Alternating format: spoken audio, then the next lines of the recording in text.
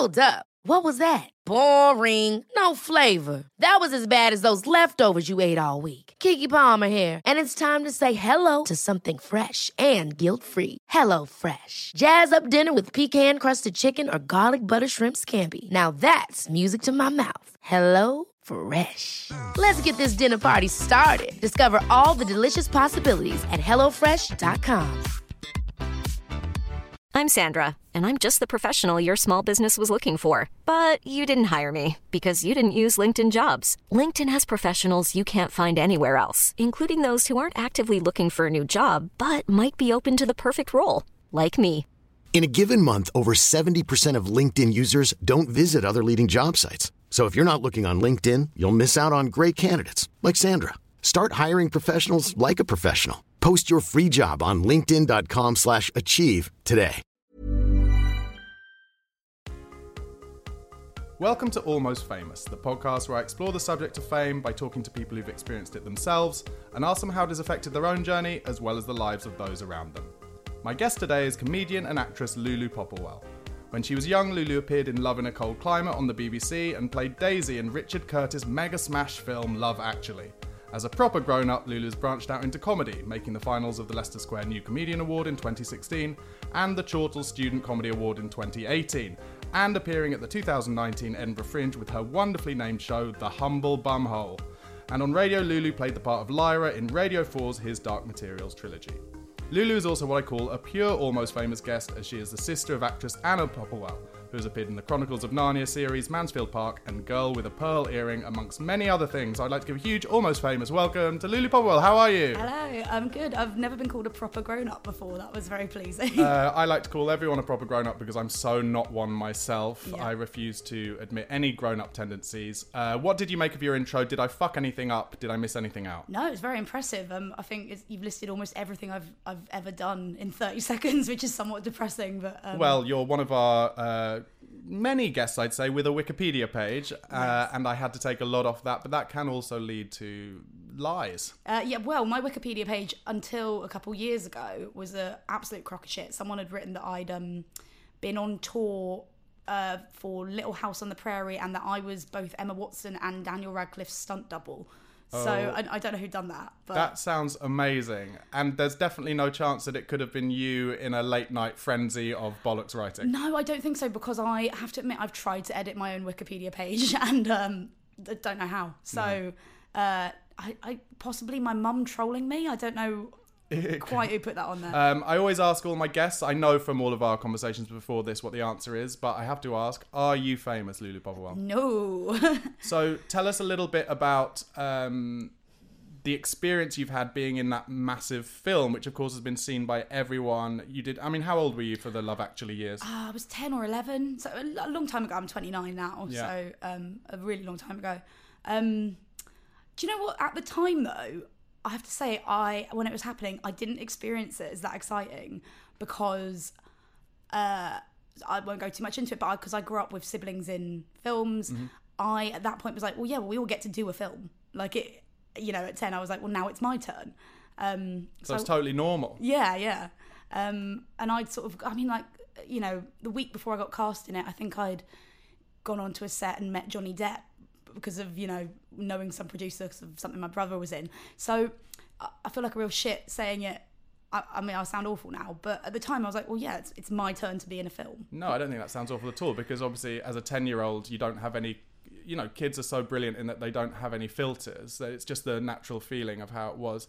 I feel like I have to ask how Johnny Depp was. Bitterly disappointed, because of all the films I could have met Johnny Depp in, it was his least sexy role, and he was in costume. It was the Charlie and the Chocolate Factory. Oh yeah, he was not sexy. Not sexy in that, and he mostly spoke to my brother, which was disappointing. But So I will ask a question later about you being a pure Almost Famous guest and your sister. But so your brother's an actor as well. My brother was in one film. He was in Peter Pan.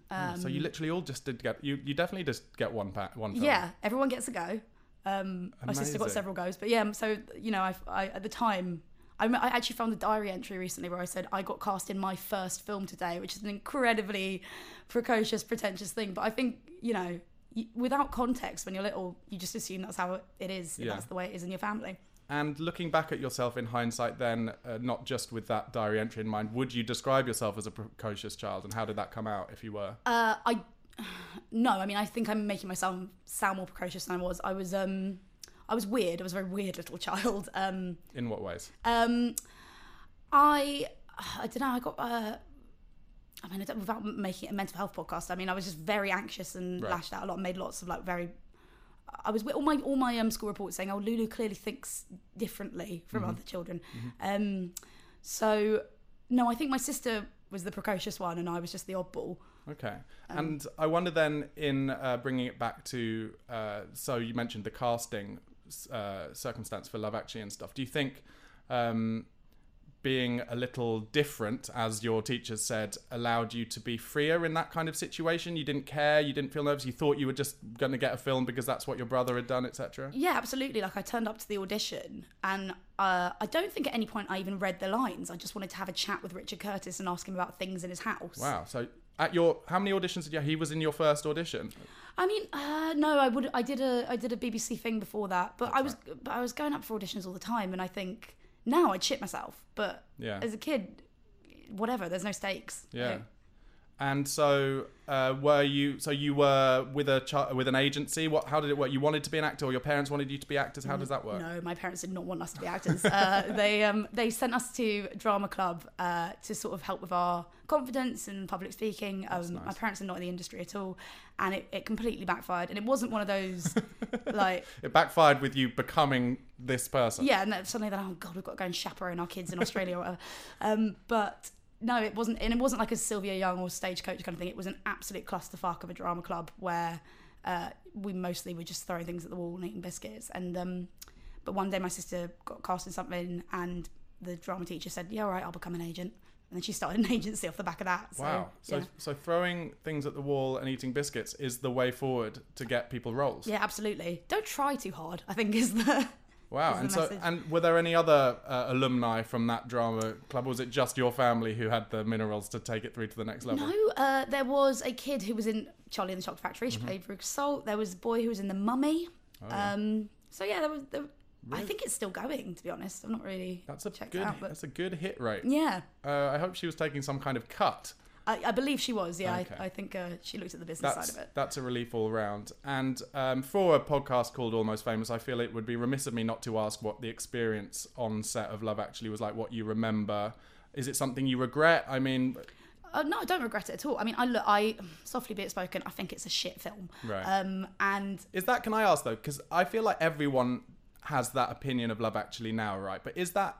and I feel like your opinion is more valid than most because you were involved. Well. But I feel like everyone has that, and yet I would describe it as an eminently watchable film. Maybe it's. I think it's aged badly. It's aged badly in terms of relationships and all the women in it are sort of passive objects. I think that there was an article that described them as passive objects to be acquired, and on rewatching, it's not great. Yeah.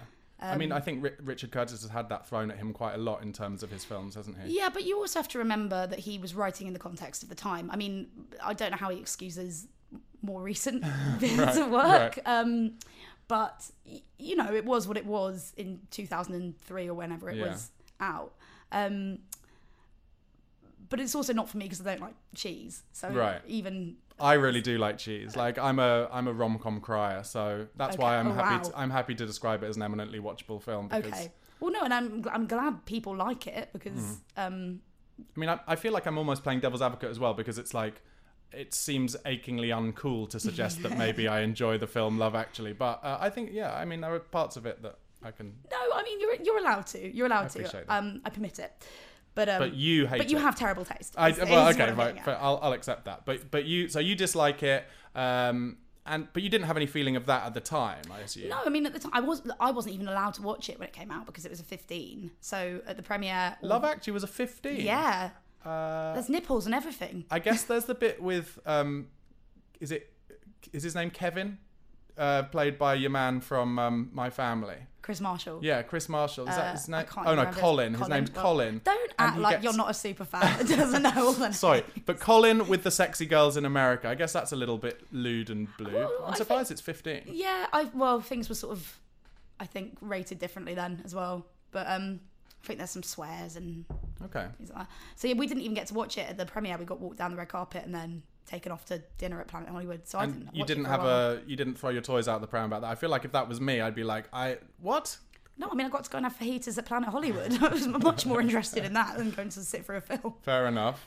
Okay, so you didn't get to see it at the premiere, but you got to do red carpet and all that stuff. And then just going back in terms of what it was like on the set. I mean, I know you said it felt like it was the norm, but also... And well, no, I mean, I was excited. I was definitely excited. I mean, most importantly, how many days school did you get to miss? Oh, 2 weeks, and Okay. it was what bliss. Yeah. And I remember at school the form teacher said to me, "Oh, what's the film you're doing?" And in front of the class, I said, "Oh, it's got Hugh Grant and Colin Firth and Alan Rickman."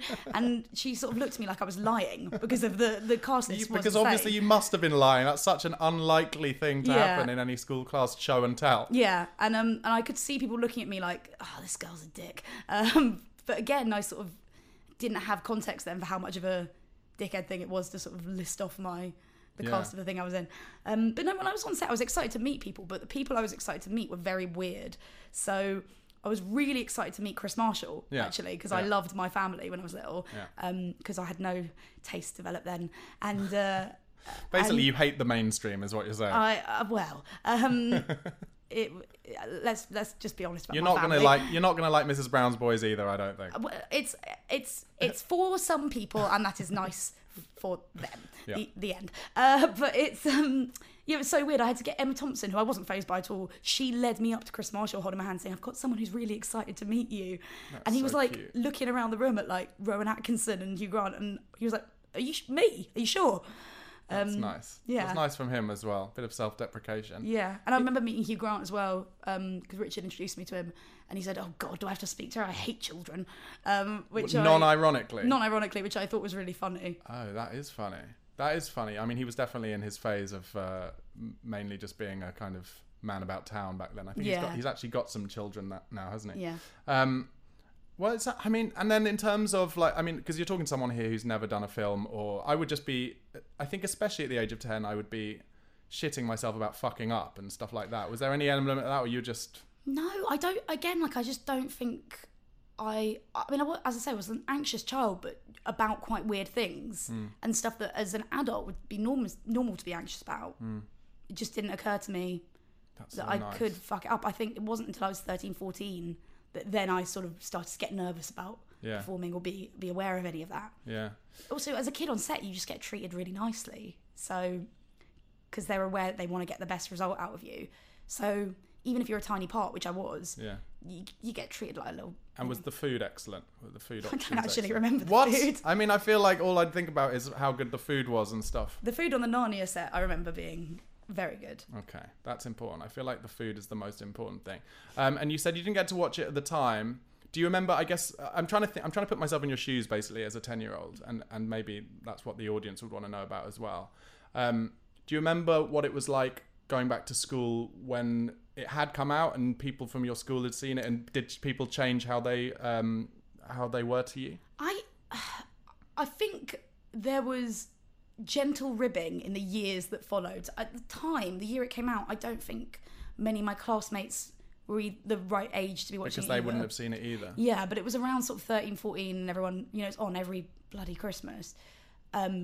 And then I'd get sort of lobster jokes thrown at me, Yeah. and I'd find it quite Because embarrassing. you were famously dressed in the lobster suit. Yes, right? that's my claim to shame. Yeah. Is being a Christmas crustacean. And because it was such a small part, I didn't quite know how to react to it, because I didn't know whether to do like faux humility or whatever, because I did feel genuinely humble. Like, well, it was 2 weeks of work, it was nothing, and I got it because I was chatty in the audition. Yeah.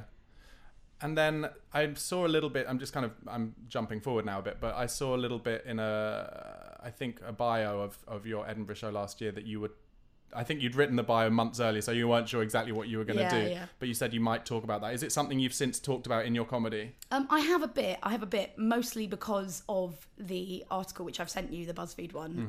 We'll get there. Because that sort of came up, but I talked about it on stage in the context of feeling a bit weird at school, because I always felt like I was doing something a little bit different and a little bit wrong, and How Love Actually became this thing I felt I'd done wrong because people were making fun of me. I now realise it was all lighthearted. But yeah. And I wonder if that's anything to do with things that we've talked about before in this podcast with people, that kind of feeling of I guess fame is a strong word. You will have experienced an element of fame, even if it's just in your school or about your friendship circle or whatever, or having watched, having had to watch that film with people and people say, you're in that famous film or whatever.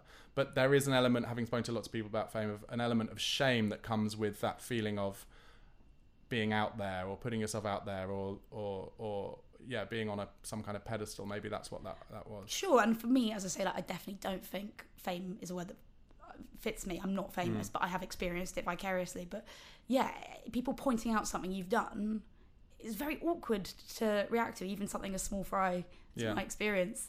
It's sort of knowing how to arrange your face and how to sound and make sure you sound grateful that they've noticed, but also humble, but also like you're proud of yourself. You can't get it right. And then having been in a huge film so early, do you think that made you want success in that kind of industry, or in the TV or film or comedy industry more? Do you think it led to you wanting to get involved in comedy, or do you think you were put off by it? No, I absolutely wanted to get into it. I wanted to act since I was 5. It was the main part of my school nativity, and I was like, right, this is for me. But I sort of gave up on the acting thing because, as I say, 13, 14, I became sentient, and the anxiety of it was too much. And then I started around that age going to the Edinburgh Fringe every summer, and I realised that comedy was the thing I really loved. Right. And when did you first do when was your first gig, and what got you into it? Did you do a course or anything like that? I did do a course. I also did a course. So I'm not ashamed of the course. What was your course? I did the Amused Moose course with Logan Murray. Oh, okay, cool. Love a bit of Jago Hills. So she's a whole separate episode. Yeah, absolutely. She did once tell me I had star quality. It was in the back of a taxi. Well, you are. She'd not seen me perform at the time. She was just basing it on what I looked like. Yeah, handsome young white men, very much. I think that's. I appreciate you saying handsome. I think that it was more the fact that I was there. You're just present. Present white men. Yeah. No, she's an interesting one. But I did the Soho comedy lab thing, and I've been putting off doing comedy for years. Yeah. Basically, from the first show I ever saw in Edinburgh, I was like, right, I want to do this. And that was age 13, and then didn't start till I was 25. What were you waiting for, do you think? For self-confidence, to be honest. And I had a bit of a bumpy ride in the middle, as I mentioned before, I'm in recovery now, so there was all that in the way. Wasn't very well at uni, because I went to the university I went to because the comedy was good there. Didn't do a single, I didn't get on stage. Which uni was that? Cambridge. I believe the comedy is good there. Yeah, but I hear the Footlights do quite well. Yeah, although now I'm quite proud that I didn't do the Footlights, because everyone, it's not true, but everyone in the industry seems to think that gives you an automatic. Yeah, there's a backlash at the moment. I was reading stuff about that today. Lots of backlash against that snobbery. I think is the which I have mixed feelings about, because I think it does. Obviously, it helps, but it doesn't. It's not like an open door into the industry. You still have to be good. You still have to be good, but it is. Basically, what the Footlights provided was lots of gigs and lots of practice time in a safe place for people. So it would have been good to do, but I'm quite proud of myself that I just did it on the open mic circuit. And, So you did your course, and presumably, like most courses, the most important thing about the course is that at the end you have to do a 5-minute gig, right? Right, but I started gigging from day dot on the course. Oh, smart moves! So, I wish I'd done that. Yeah, and the day I started, I was like, right, I'm booking in 4 of these a week, 5. I wanted to make up for lost time, so I'd done already about 30 gigs by the time it got to the point of our final show. So almost like doing the course and getting up in front of other people gave you suddenly that I'm driven, I'm going to do it straight away. Yeah. Okay, really good. I really am jealous of that. I wish I'd done that, because I had the standard thing of that showcase gig being so good, because obviously it's full with your friends and family and whatever, and I came off stage just being like, I've found it. Be on Live at the Apollo now. I've found it. I've nailed it. I've completely nailed it. And then my second gig, which was on the next week at a place called the Malcolm Hardy's Wibbly Wobbly Boat in you couldn't make that up. Stratford. It doesn't exist anymore, unfortunately, but it was in Stratford before Stratford was nice Stratford. Yeah. It was dodgy, and I remember doing the same set exactly the same way, the same performance, and literally just being stared at by people and just being like, okay. But at least you have that first good one to carry you. Well, yeah, but through, it just I made think. me think, and I feel like the first 2 years, at least, of me doing stand-up was me just trying to work out how audiences work and how rooms work and what you need to notice and I think I'm still working that out. I think I don't think you ever necessarily work it out, but what I really remember is for the first few years just being like, if this starts badly, I do not have the skill to turn it around. Yeah, and that for me is something I've maybe only learned in the last year, because I would get knocked at the beginning and then be like, I've just got to say all the words and get off stage, and you know, and they smell that as well. Yeah, I don't know if I've said this before, but I did a gig at the Comedy Store in LA. Oh wow! Which was just because I was out living there, and my friend was out there for a week as well. So he was in the crowd filming it. It was just an open mic, and I was so nervous I forgot my name. Like, so when I got up on stage and said, "Hi, I'm," and then just went, anyway, moved on. And afterwards, my mate came up to me and went, "Did you forget your name?" Did it? And I was Did like, it read yes. as a joke? No, not at all. It read as in, this guy should not be here and it's only going to get worse from here, which is kind of exactly what happened. So you decided, you had an idea early that you wanted to get into comedy, and then you have done. Do you have like a career path in mind? Do you have goals that you want to achieve? What would they be? Are you willing to tell us? Sure. I mean, look, I haven't broken the back of the industry yet. But before lockdown, I did feel like I was starting to get there. I was doing nicer gigs, and I've tried the circuit a bit, and it's I have a lot of respect for people that do it. It's not for me. So I've worked out by doing. That's right. Not and for the audience who don't know, so basically, do you mean in terms of doing the club gigs around the country? Yeah. And it's really, and people often talk about circuit comedians in a kind of snobby way, and I actually think they are some of the most talented people out there, because it's really hard. Yeah. And you've got to have material that will sort of work anywhere. Whereas I've now started doing more like artsy London gigs, which is a bit of a cop out, but you know, I am an artsy London cunt, so that's sort of like... I didn't say as in it's a cop out. No, I know what you mean. There is a difference, and I've spoken to other people who've talked about even recently I was talking to a comedian who's like, I don't do the circuit at all anymore, I just do Edinburgh. And it's like they just spend a year kind of writing their Edinburgh stuff because they know in Edinburgh it's a different crowd. Yeah, and I grew up watching comedy in Edinburgh. That was my annual pilgrimage, so that's more my like, I want to make good Edinburgh shows, and then I want to be on panel shows, I want to write stuff, I want to act, like, you know, I'm hoping it will come back together cohesively, and I'll get back on screen as well. But well, I have no doubts, and also for the audience, I should say, I think in terms of the club, so there are lots of people who do Edinburgh but also do the clubs, but there are also, I'd say, or at least there certainly were when I last did stand-up, which was about 5-6 years ago, there were club comics who literally have 20 minutes of material and have been doing that 20 minutes for maybe 20 years, and it always does really, really well, and they earn, you know, they live off doing the clubs Friday and Saturday nights, and that's how it works. So they're the kind of like differing types of comics, I think. I think that's kind of what we're talking about. why did you, can I ask out of interest, why did you stop 5 or 6 years ago? Yeah, I mean, it might be worth going into a bit more when we do talk about our reviews later on, but I've actually only recently been able to be honest with myself about why I stopped, which was I wasn't writing enough. So over lockdown, I found I hadn't written anything for years, and over lockdown, in terms of jokes, and over lockdown, I found like a method to write, and I wrote more in the first 2 weeks of lockdown than I'd written probably in the 8 years I was doing stand-up. Millions of people have lost weight with personalized plans from Noom. Like Evan, who can't stand salads and still lost 50 pounds. Salads generally for most people are the easy button, right? For me, that wasn't an option. I never really was a salad guy. That's just not who I am. But Noom worked for me. Get your personalized plan today at Noom.com. Real Noom user compensated to provide their story. In 4 weeks, the typical Noom user can expect to lose 1 to 2 pounds per week. Individual results may vary.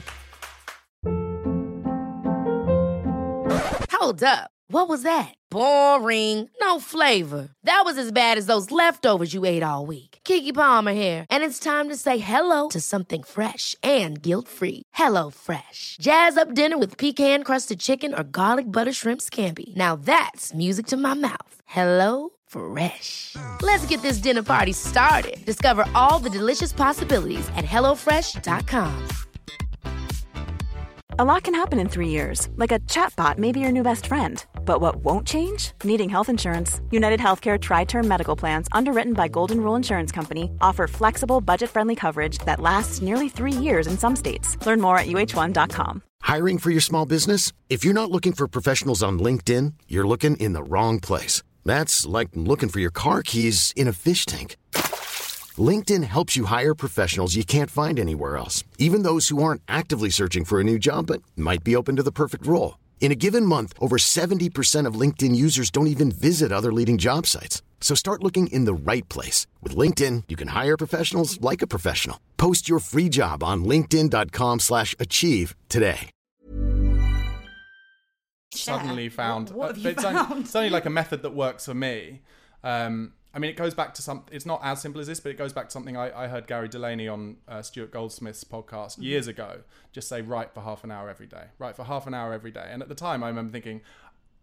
I don't even know where to start. Yeah, exactly. Like, I don't know what topics to talk about. I don't know whatever. And for me, the kind of method is more about a way to find topics to talk about. But yeah, over lockdown, I wrote for like half an hour every day. And that is what's made me think, again, I might start going back into it if the comedy circuit ever starts up again. RIP live comedy. Well, exactly. We're talking about a bygone era. Exactly. But you know, it's not right to praise lockdown and COVID, but without that, I wouldn't have started writing again. So silver lining. But yeah, I was doing well. You know, I was getting paid to do it. I'd not done an Edinburgh show, but I was okay, actually. I think I didn't think I was very good, but I think I was probably better than I gave myself credit for. But I just wasn't writing new stuff, and I ended up, you know, I had 20 minutes, but it was 20 minutes that I kind of garnered together from about 8 years of stuff. Yeah. So and then you lose love for it. And then I lost the love for it, and I had a bad gig, and then I just never did it again. Oh. Now, before we get on to the important part of our reviews, which I'm very excited about, we mentioned your sister briefly and mentioned you being a pure Almost Famous guest because your sister has done lots of stuff. Yeah. So the only question I really want to ask is, what's it like for you as the sibling of somebody who is, I don't know, famous, would you say, or certainly well-known in the public eye? She's famous with a very small F, I think. Because if you say, like, oh, my sister's Anna Popplewell, people don't know her name. Right. But if you say, like, oh, she's the one in Narnia with the big tits and the bow and arrow, they're like, oh, I've seen, yeah, that one. But if you said it at a dinner of BAFTA or something, or full of actors and pretentious, in my eyes, pretentious actory types, they'd probably know her because they watch all the stuff. Sure, I mean, I think she is known within her industry. It's very hard to know how people are seen. Yeah. And by which people, but you know, people are vaguely aware of her. A lot of people saw the Narnia film. She's been in other stuff that's been quite successful as well. Yeah. She's been, you know, in the 3 series of an American TV show recently. So, amazing. And yeah, I mean, I love her to bits, but I hated her growing up. So I was very jealous of her. Some envy there, yeah. Yeah, very. And like she was. Did that affect your relationship? Yeah, I think it did. I was. She was sort of very high achieving. And also, I don't think ever really that interested in acting. It sort of just happened to her, which was the worst. Yeah, no, she stole my dream. Yeah.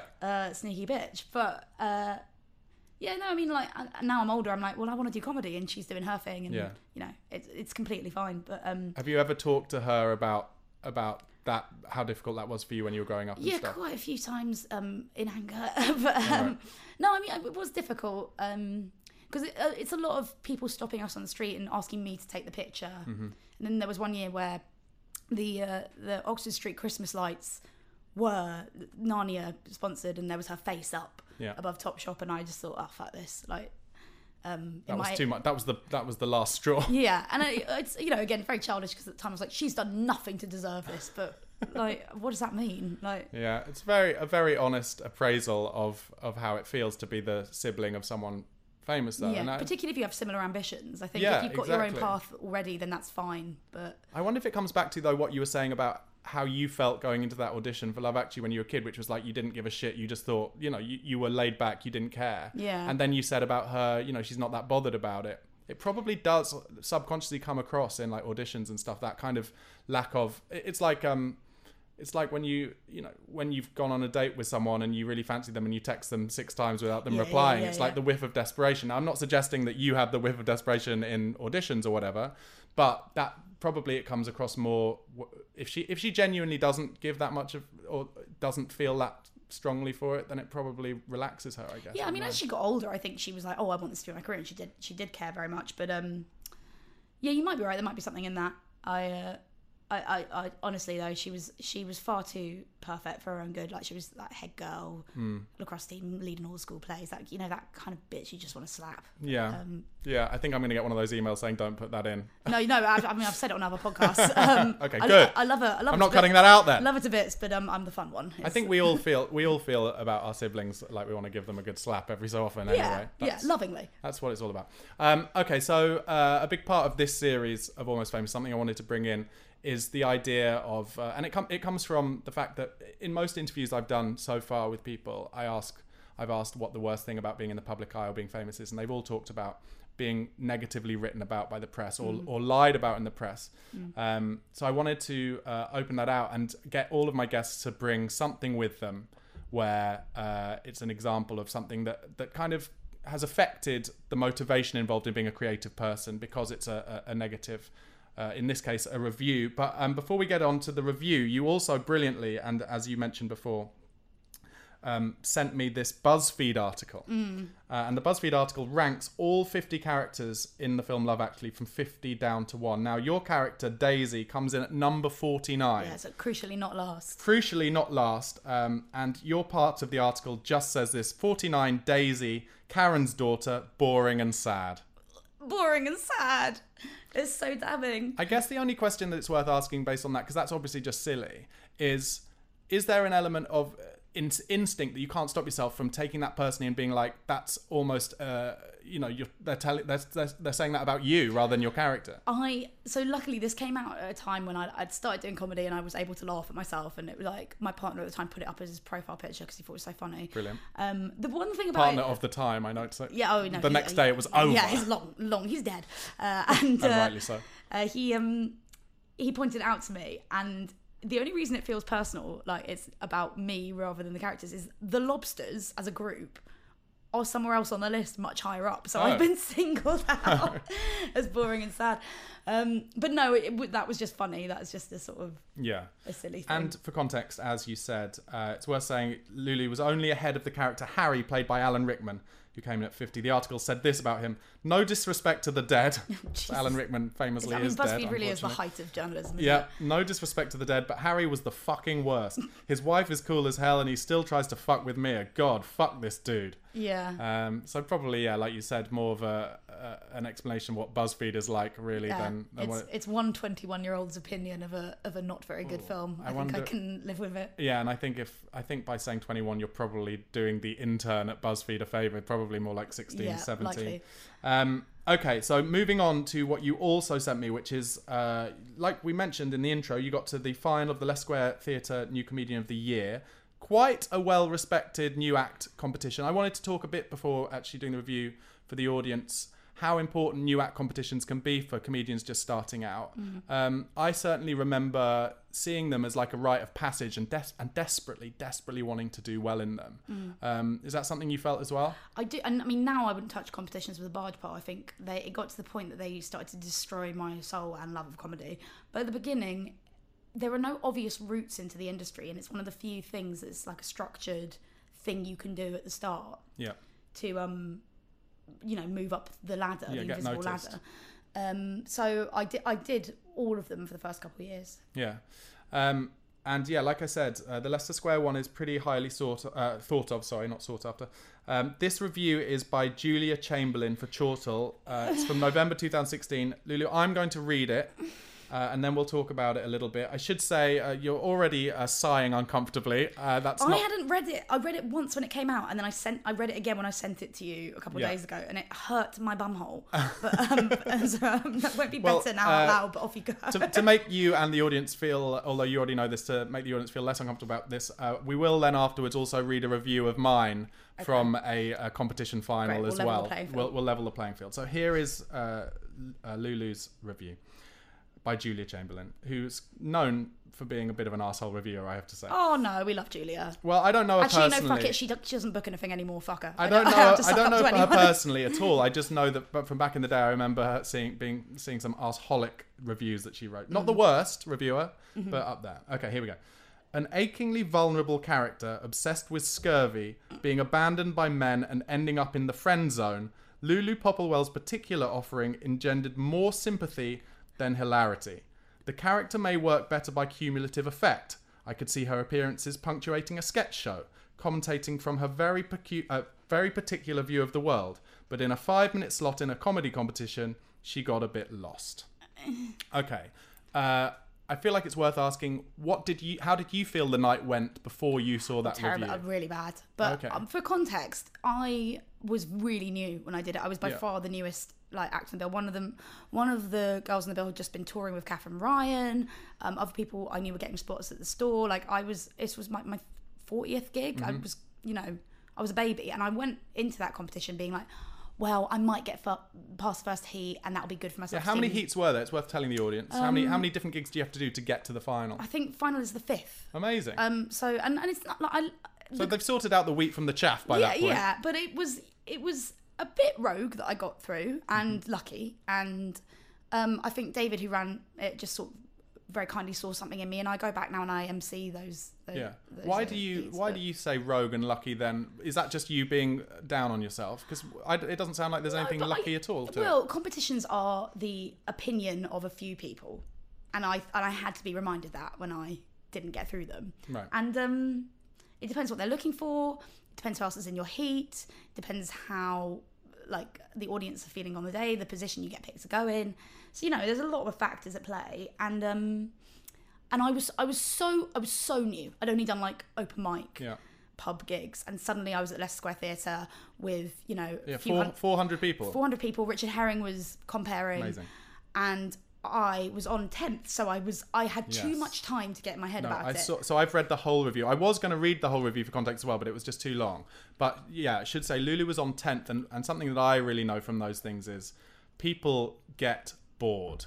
People do get bored, and then also I think what you're about to say is you get a lot of time to think about it. And also, I mean, this may not happen to everyone, but it certainly happens to me, or used to happen to me. I would watch the other people go on, and if it went really well for them, especially if it went really well for them just before I went on, then I was already dying in my head. Do you know what I mean? I'd already put it down. I've got no chance. It was what you were saying earlier, when if it goes wrong at the beginning, you forgot your name and you just can't turn it around.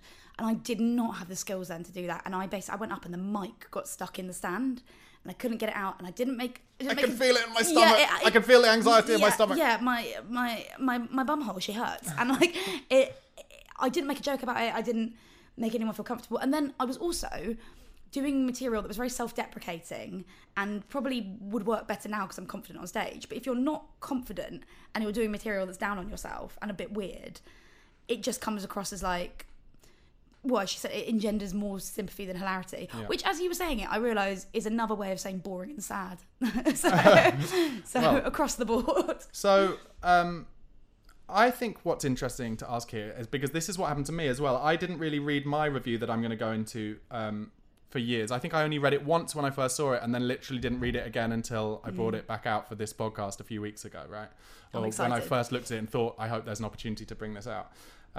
So what I would say, because the reason I'm saying that is, what I would say about yours that I also felt with mine when I reread it is actually there's a lot of positive there. But I bet when you first read it, or when you hear it, you don't hear any of that positive. No. So all the stuff about seeing you in a sketch show, that's a real positive. That's a real, I could see this person being successful enough to be on television. It's selective hearing maybe. Yeah, but I chose to think, oh God, she's trying to find something nice to say because she feels sorry for me. Thought she was doing a shit sandwich. Yeah. But, maybe it is selective hearing. But I think also it's because I knew how upset I was with the gig at the time. Right. And after I read that review, I told you I was doing comedy 4 or 5 nights a week. I really wanted to do it. I didn't gig for a month after that because I was so knocked by it. No, that's a really common thing for the audience who haven't done stand-up before. It's it's very, very difficult to get back on the horse after you've had a terrible gig. I back in my early days where I didn't know how to drag it back, I was dragged off the stage by the MC twice. Sorry, I was drinking water. That's why I made that noise. No, that's absolutely fine. It was really the right noise to make. What had you done? Well, the first time I feel like wasn't all my fault. So the first, and I think I may have even regaled this audience with this before, but it was there was a very famous gig at the Thistle Hotel in Leicester Square, run by the guy who, I can't remember his name now, but I think he got arrested. But basically, he would flyer Leicester Square with pictures of Michael McIntyre and Stuart Lee on the front of the flyer saying "gig here." Yeah. And then when inevitably only tourists from other countries would come down and pay £15 for a ticket, it would just be 8 open micers not being paid doing 5 minutes each. Yeah. Right? Oh, it's like, well, have you seen Crashing with Pete Holmes? No, I haven't. You should definitely watch it. It's amazing. But the whole thing they have there is they fly a, with like Kevin Hart, and people say, "Oh, does he play here?" And it's like, "Well, he's played in venues in this area, city." Yeah, exactly. So it's that might even be based on that. And then what happened was all of the 8 open micers were dragged into the kitchen of this hotel.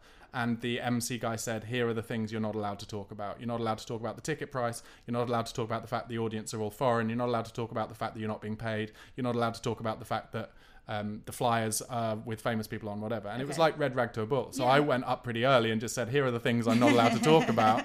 And he dragged me off stage, and then we almost had a fisty fight in the back. Amazing. And then the second one was in... and here's an example of the things you have to learn as well. The second one was on Broadway Market, downstairs in the summer, I think, of a very hot bar. But the thing you kind of learn is hipster East London and hipster East Londoners do not want to laugh at comedy. It's just not a thing. They're too cool. Yeah. And I started and on... everything might be offensive. Well, somehow, especially now. But back then, I don't know if it was an offensive thing, but it was just like they didn't want to be there and they didn't want to laugh. And I was deciding that the way to deal with that was to call them out on it.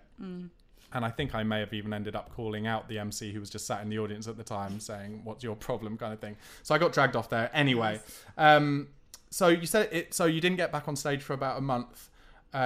Do you feel like you learnt anything from it? Do you feel like in hindsight there was truth to it, the review? Absolutely. I think that basically the review is saying she just seemed incredibly vulnerable and we weren't comfortable with that. And you felt that and at the I wasn't time. incredibly vulnerable. I wasn't comfortable with it. But it taught me that I couldn't, as I say, I couldn't do really self-deprecating stuff until the audience knew that I was actually comfortable saying it, and then it was a persona rather than someone bleeding all over the stage. Yeah.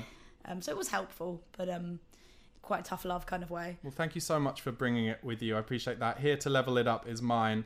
It's from I did the Comedy Cafe New Act of the Year final 2011. Oh, nice. Yeah, so I think to get in that you had to have won. I guess you had to have won the Comedy Cafe New Act night, which was every Wednesday, which I had done. And then I guess, because presumably there were at least 50 winners of that, presumably then you were picked. I guess you had a 1 in 5 chance, I guess. I don't know. And this is by Steve Bennett, who I think it's fair to say people would say is probably one of the cuntiest reviewers of all. I mean, I am yet to do my Edinburgh debut show, so for the record, Steve Bennett is a wonderful man and has excellent taste. And Steve Bennett, brilliant review. So I got to the semi-final of the BBC New Comedy Competition, I think that year as well, actually. And Steve Bennett was the judge. I did that as well. Steve Bennett was the judge of my heat in Belfast. Bizarrely, I had to go to Belfast because there wasn't space anywhere else. And I was runner-up to Andrew Ryan that night. And we were in the bar afterwards, and I was obviously buzzing. Like, I'd gone a long way. It's quite a prestigious thing. Absolutely buzzing. I'd never met Steve Bennett, and I went up to him and went, oh, nice to meet you. And he was very, very dour. And then I said, and this is fucking naive of me, of course it is, but I was buzzing, like I said, so I couldn't stop myself. I was like, oh, so, you've been the judge for all of these heats. What was it like tonight? What was the standard like compared to everyone else? And he's like, poor. Yeah, I mean, I heard him saying that about my friend's heat when I was. But I think it's difficult for Steve because he's around these comedians all the time. They all kind of want something out of him. So he's got lots of people. I mean, they don't want to piss him off because he holds cards. He holds the keys a little bit. And so he's sort of got these people that aren't quite friends, but treat him as friends. So I think it is. I have some sympathy for him. You're very nice. You're very kind. But I also I'm saying this because I want him to. No, and rightly so. I mean, I also saw they've released on Chortle this week some old reviews that they did of people like McIntyre and everyone, and that were really bad. That they got wrong, yeah. And so it's worth us saying, I think the key to these things is bouncing back from them. Anyway, here is my review. Barnaby Slater hinted at something interesting by immediately bringing up the subject of his girlfriend being pregnant by another man. I've been desperately trying to remember what that joke was. I really cannot remember at all. But ideas that he'd reveal much more about himself are immediately dashed as he plunged into a morass of abortion and paedophile jokes that have long lost their ability to shock, especially when written with such apparent cold calculation as this. There's a nice bit of structure to the set and the occasional good line, but smugly adding, you're right, that is a very funny joke, after a modest laugh, does nothing to boost the likability of this cynical act. So how does that make you feel? Yeah, well, so like I said, I mean, obviously I'm in a cold sweat having just read it, but it is hot. a long like time I ago said, as well. well, it is. But like I said, well, do you know what? I do write in a way. The way that I would describe my writing is I start it in truth and then it meanders off into now what some people would call dark territories. Some people don't like the word dark. I'm not sure how I feel about it. But certainly shock value, I think, is a fair part of what makes me laugh. I like comedians who shock. Yeah. And those kind of jokes make me laugh and are naturally how I write. I spent loads of time while doing comedy trying to write in a different way. Wanting to be a more observational comic, wishing I was able to write in a whimsical way, but that's the way I write. And actually, you know, I got to that final. I'd got to another final. I'd been doing quite well. I was getting paid gigs. Just not everybody likes what you do. That's never going to be the way it is. It's better to pick something that stands out. And that makes you laugh. Yeah, exactly. But at the time, absolutely, I didn't see that, and I just saw all the negatives. I didn't see any of the stuff about structure, and I wanted, like you said, I wanted him to give me a good review, and I was devastated about it, and definitely it really set me back. And I just, like I said, I just thought I need to try and write in a different way, and I need to it doesn't matter. I would say to myself, it doesn't matter that people are laughing in the room.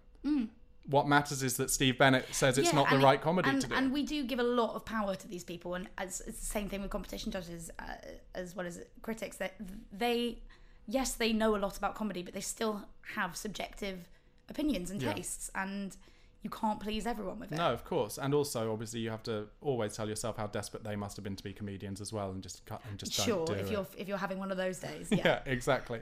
I like that he said it was the jokes about what was it, rape and paedophilia, abortion and paedophile jokes were cold and calculated. I mean, as opposed to like what with field research. I mean, it's not like from Well, I think basically what was happening back then is I'd realised that to deliver the jokes I was writing, I had to be incredibly high status and just be totally ice cold about it, and that's how I was. Like you discussed with your stuff before, I think if I'd given any kind of semblance of a self-deprecating demeanor while delivering that material, it would have just been completely confusing as a persona. So, no, that side of it is fair. I think there's a lot of fair about it, and the jokes probably just weren't that cleverly written at the time as well. But the problem is they are new act competitions, and and they can't review them by giving lots of lovely caveats. But equally, I worry that people finding that review of me out of context. I really want to say, but I'd only done 40 gigs and I didn't know what I was doing yet. And, but... you can't explain it away. No. You can't explain it away. Lulu, it's been an amazing chat. Thank you so much. I'm going to ask you the question I ask everyone at the end. And I guess we'll have to base this on your... how did you describe it? Your little piece of fame from when you were younger, I guess. I don't know. The final question I always ask is, knowing all that it entails and with the benefit of hindsight, would you give up your experience of being in the public eye? If you had the chance, you'd have exactly the same life, but you'd just never have been in Love Actually, I think, is the question. No, I wouldn't. You wouldn't change it? I'm comfortable with it now, and it's a part of me, and hopefully it will help me get an agent someday. Well, exactly, and it breeds material. Thanks so much for coming on the show. Now, is there anything you'd like to plug? Where can the audience find your work or see you back, imagining COVID ever ends? Yeah, I mean, in the future, if there are gigs again, all the stuff I'm doing is on my Twitter, which is @Lulu_Popplewell. Are you an Insta person? Are you on that? No, my dog's on Instagram, but I'm not. Well, plug your dog's Instagram. Okay, so my dog is @Dottie the Multi-Poo. She's very sweet, and she's got a reasonable number of followers. Okay, more than you? None for me. I don't even have my own Instagram. More than you on Twitter, though? No, not quite. Okay, well, that's a relief, but the Multi-Poo will get there eventually. Guys, thanks so much for listening to this episode of Almost Famous. Please do press the subscribe button, rate the podcast, leave us a comment too.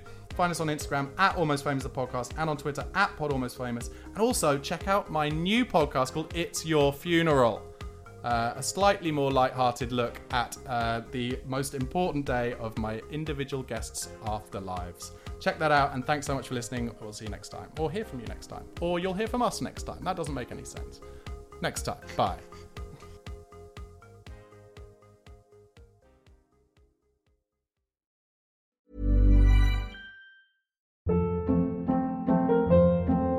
Hold up. What was that? Boring. No flavor. That was as bad as those leftovers you ate all week. Keke Palmer here, and it's time to say hello to something fresh and guilt-free. Hello Fresh. Jazz up dinner with pecan-crusted chicken or garlic butter shrimp scampi. Now that's music to my mouth. Hello Fresh. Let's get this dinner party started. Discover all the delicious possibilities at HelloFresh.com.